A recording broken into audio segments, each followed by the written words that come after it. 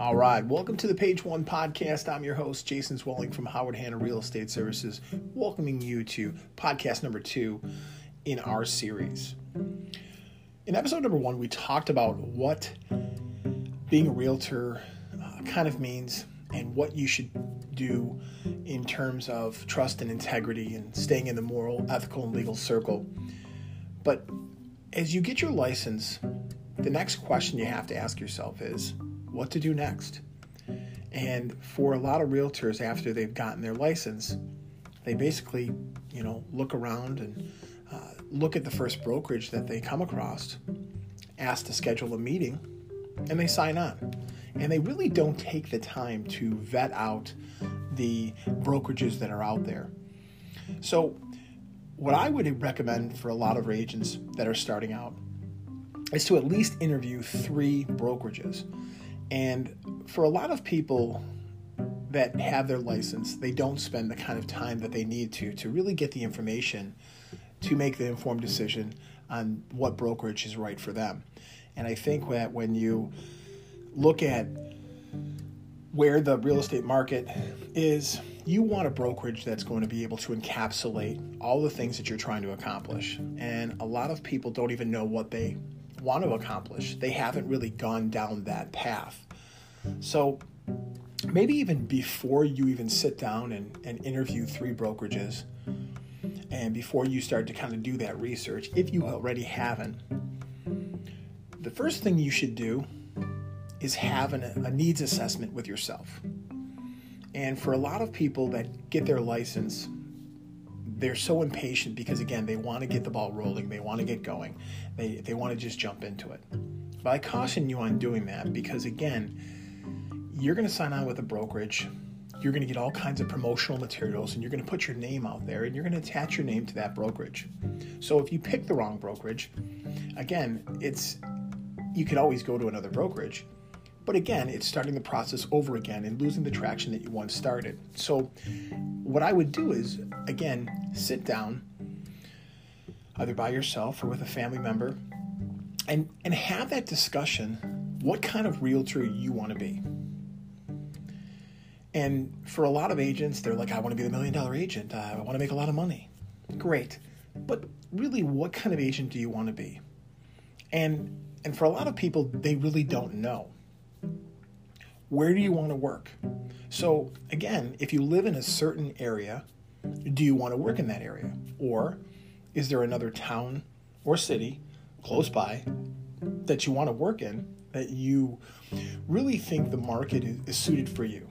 You feel that, if you ever listen to a Tom Ferry podcast, Tom talks about finding your tribe. Even Malcolm Gladwell says the same thing. He goes, you have to work with people kind of in your circle that you think that you can be happy working with. So again, if you live in a town or a city that you don't think would kind of mesh with what you're doing, well, then maybe, you look into another city. But again, looking at what that market is like is also important. So doing a little bit of research on really the housing market in the township that you're looking is vitally important. So once you kind of figure that out and you kind of realize, hey, okay, I want to work in this city, take a look at 2 to 3 brokerages that you think would be good suited for you and set up interviews. And before you sit down with those interviews, have a list of questions. And again, those list of questions have to start with the conversation that you have with yourself. And that question is, again, what kind of realtor do I want to be? Do I want to focus on buyers? Do I want to focus on sellers? Do I want to focus on both? Do I want to, be a first-time home buyer specialist? Do I want to work with condos? Do I want to work with land and acreage? Do I want to have people come to me? Do I want to come to them? Do I want to cold call? Do I want to send out postcards? Do I want to be a very digital person with digital marketing? Or all of the above? You have to figure out what you are going to look like as a realtor if it was a brick and mortar building and your name was on the front of it. And for a lot of people, that's very difficult because, again, you go to a brokerage and you're like, okay, I work for.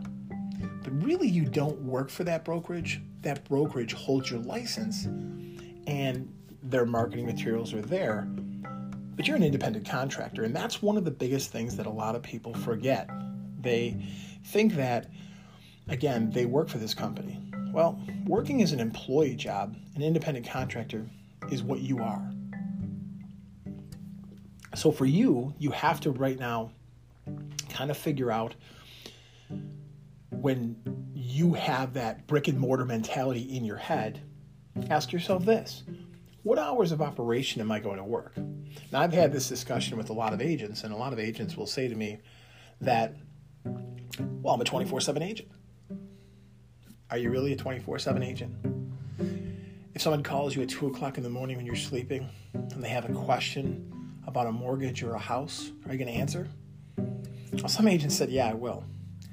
But to be honest, you're supposed to be the licensed professional, or at least striving to be the licensed professional. So again, would you call an insurance agent or an inspector at 2 o'clock in the morning and expect them to answer? The answer is probably not. Because again, professionals work a certain amount of hours and you make appointments. So again, figuring out the hours of operation. Do you have a family? Are you single? Are you a newlywed? And those have big answers to them. Because again, I remember when I started 8+ years ago, my children were very small. I have two girls. And again, they couldn't stay home alone. My wife works a job as well. So I had to work within the school parameters.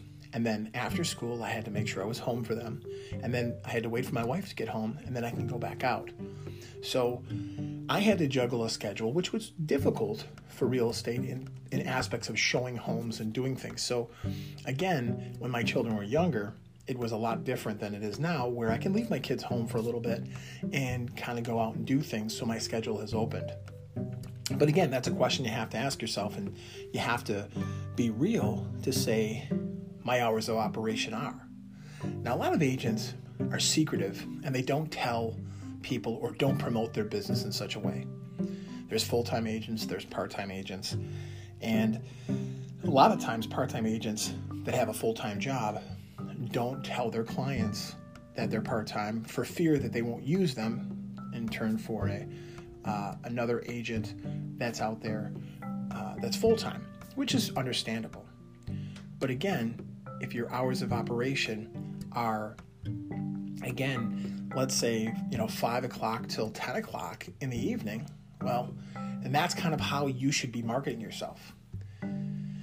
I tell people when I sit down with them, I work from 9 a.m.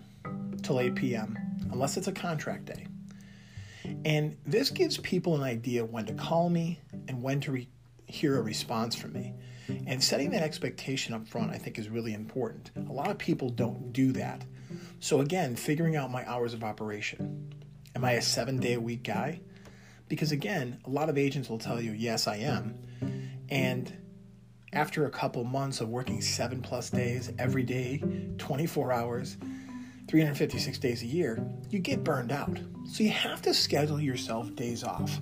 Now, what I mean by scheduling a day off is, let's say, for instance, you're going to plan in your week that Wednesday is a day that really seems like a good day to take off. So if nothing's going on, you're going to do all your stuff. You're going to pay your bills, you're going to get your doctor's appointments, you're going to run your errands. But you have to do that. And you have to kind of plan for that. A lot of people forget about family, health, religion, physical things that they need to take care of themselves. Because again, if you're not in good shape, mentally, physically, relationship-wise, it's going to affect your business. And you may not think so right now because you're very eager and you're jumping out there. But again, deciding that, again, go out and buy a planner, a regular planner for the year. And one of the first things you should do is start to take, 2 different color pens. One of them that's personal and one of them is business. Even more color codes. I have some agent friends that have a rainbow of colors in their calendar. I'm not that guy, but again, you get the idea where they're so structured and so organized that it helps them. So again, get two pens, again, maybe a red and maybe a black. When you do that, it's important for you to write in the doctor's appointments, write in the dance recitals, write in the parent-teacher conferences. Because again, you have, and those are appointments. And what a lot of people say when they talk to a client is, yeah, I have to take my kid to the doctor, and you have an appointment, point blank. They don't need to know the intricate details of why you're not available. Does anyone that you call to make an appointment, do they tell you the exact nature of why they're not available? They're on an appointment, and that's okay. When you decide that, those hours of operation, it's going to make some structure. And then you have to figure out, again, the kind of return time you are going to set for yourself as an agent. And what I mean by that is, how are you going to respond when someone calls you? Now, again, someone says, well, I'll call you back in 24 hours and I'll get back to you. Now, that could be the expectation that you set. But in the day and age that we're in right now, it's the I want now, I want yesterday kind of mentality where people are very impatient. So I think setting a 24-hour parameter might not do well for your business. It's just my opinion. But what I think is super important is that you maybe set a 4 to 8 hour return time. You know, hey, listen, if you call me and you get my voicemail, which again, you should create a professional voicemail once you find the brokerage, saying that you're not available, leave a name and number, and they'll get back to them. Because again, people that call you are not going to always get a hold of you. Now, I have agents that'll tell me, Jason, I answer every single phone call. Well, when you're on an appointment with another client, or you're at a doctor's office or a dance recital, are you picking up the phone? And if you are, my opinion is shame on you. Because again, professionals deal with things a certain way, and you have to set that expectation up front. And I think a lot of people don't do that. I think a lot of people, just are so reactionary. And when you are always on the receiving end of phone calls and all these other types of things, you're not able to really be in control of your schedule. And that's a problem. So for me, you have to really set that expectation. And for me, it's a 4-hour type thing. I would say to someone, hey, listen, if I'm with a client, I don't answer the phone, I give them my undivided attention, so therefore I'm not going to be able to return your call, but within 4 hours, I will get back to you. And I think that's reasonable enough. The same thing goes for the phone. And I've had that discussion with a lot of people where they have turned around and said to me, I answer every phone call. Well, for me, I don't answer every phone call. Because again, if I'm with a client, I'm giving them my undivided attention. And if they say, well, I'm afraid that I'm going to lose that client. My opinion is, if you have somebody that is that impatient, that on the first call, they get your voicemail, that they don't leave a voicemail and they go to somebody else, do you really want to work with that person? Because that person probably is really not on the same page as you. So therefore, you're not able to work with that person. So again, you're leaving a voicemail and they're going to call them, we'll call them back when you're done. I think that's really important. That's an expectation. And again, I've never had a problem with that. And again, how many hours a week are you going to work? How many days are you going to work? How many hours in a day are you going to work? Those are questions you have to have with yourself and set that up front.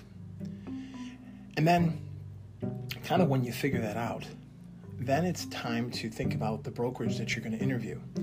And the question that you kind of have to write down on paper is, what does this company offer? First of all, how much is it going to pay out in their split?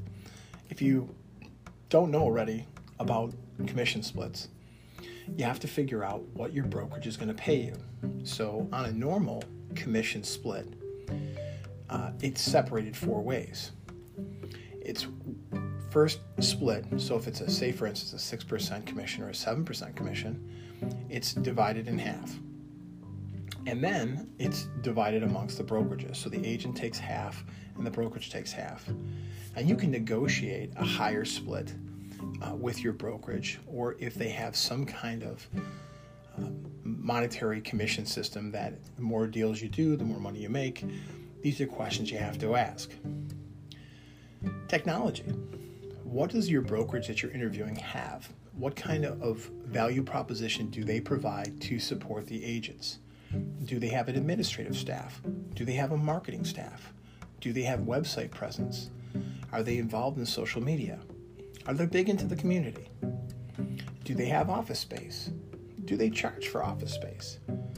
Do they provide free paperwork, pens? Do they have parking? Do they have a conference room that you can take clients to and meet? Because again, there's a lot of brokerages out there that are very small that maybe hold 3 to 4 agents, or there's some that'll hold 60 to 100. But what works for you? Do you want to be in a large office with a lot of agents and very busy and a lot of moving parts, or do you want to be in an intimate brokerage setting, a boutique, or something that's more mobile-based or more cloud-based, where basically you're setting up shop from home and you're basically only going to your office or your brokerage every once in a while? Those are questions you have to ask. Now, for me, I like to go to the office. For me, I like to set up shop, and I like to start my day at the office. I feel that it's easier for me, and it's more professional. I like the fact that I don't have a huge office. We maybe have 30 to 40 agents that are on our agent roster, and it's intimate enough in a setting where I have the room to, use the conference rooms and the common areas, and also have my own office space, which I can keep all my stuff together. It's important to know that where you're going to set up shop, because again, if you're constantly only working out of your bag or you're working from a kitchen table, it's very difficult for you to be organized. And again, those are types of things that you have to figure out.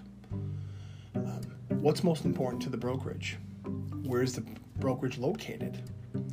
Now, my brokerage is located near a thruway, so I'm really 20 minutes from anywhere, and I chose that because, to me, I can get in the car and really much be anywhere in Western New York, and that's kind of the Western New York way. You can kind of be 20 minutes from anywhere, but again, me being centrally located was a great spot. My brokerage has parking, so when I meet with clients, they have a parking space. They don't have to look, downtown and look around. I have a conference room that's big enough where they can bring their family, sit down, and do stuff like that. Also, my brokerage has a great digital presence, great marketing, good admin staff, and basically checked off all the boxes that I needed and continues to get better. When I first started out, my brokerage was Realty USA, and that company was sold to Howard Hanna Real Estate Services, which I currently work at, and they are now really growing and getting bigger, and basically all down the East Coast. And the more buying power that they have, the more leverage and tools and training really suits my needs. Do I use all that stuff? No. But again, it's available to me for me to use. And for me, it's important to have those options. Because again, the kind of agent that I am, I like tools, I like technology, and I like the ability to use whatever's going to be right for my client. So again, setting that expectation, asking those types of questions is vitally important to, picking the brokerage. Again, are you going to be compatible with the manager that's there? Are you going to be compatible with the admin staff if they have one? And the agents that are there. Now, you have to remember that when working in a brokerage, you're working against competition, but it doesn't always have to be that way. My brokerage and my office, I have some really great people that I work with, and if I have a question, they're humble enough to answer that question without fear of me taking their business. Because again, we all have different things that are out there, and different people that we know. Our sphere of influence is different. And we'll talk about that in podcast number 3 about how to build your database, how to build your sphere of influence, where to look, and how to promote yourself. But right now, again, those are questions that I think you need to ask yourself on those brokerages. And after you have those 3 interviews and you've answered those questions, you write them down on a paper with a pros and cons type thing, you need to make a decision. And again, those 3 brokerages might all not be your fit, or they might be very close. So again, do your research. And I caution you again, if you go online, to take a look around of Google reviews and Yelp reviews, because again, some of these are financially motivated from the brokerages. So again, word of mouth. Hey, what do you think of XYZ Realty? What do you think of Main Street Realty? What do you think of, Billy Bob Realty? Well, those, and you're going to hear people say, wow, they're great, or I really don't like them. But again, one person doesn't make a trend. You got to get some data. And it's something that I think that a lot of people don't spend a lot of time when they get their real estate license. They really don't put themselves in that mindset. They just kind of latch on. It's almost like statistics where when someone's looking to buy or sell a home, they often use the first realtor they call on. And again, I caution people to do some research and vet out the agent as well as the broker. So hopefully this will get you on a good start to kind of build your business, asking yourself some inward questions and then going to some brokerages and doing some research. Once you do that, you can make an informed decision to find out what brokerage or real estate agency is best for you. That's all the time I have for now. Tune into episode 3, where we start to talk about building your sphere of influence and building your contacts so that you can get yourself out there in the marketplace. Talk to you soon. Thanks.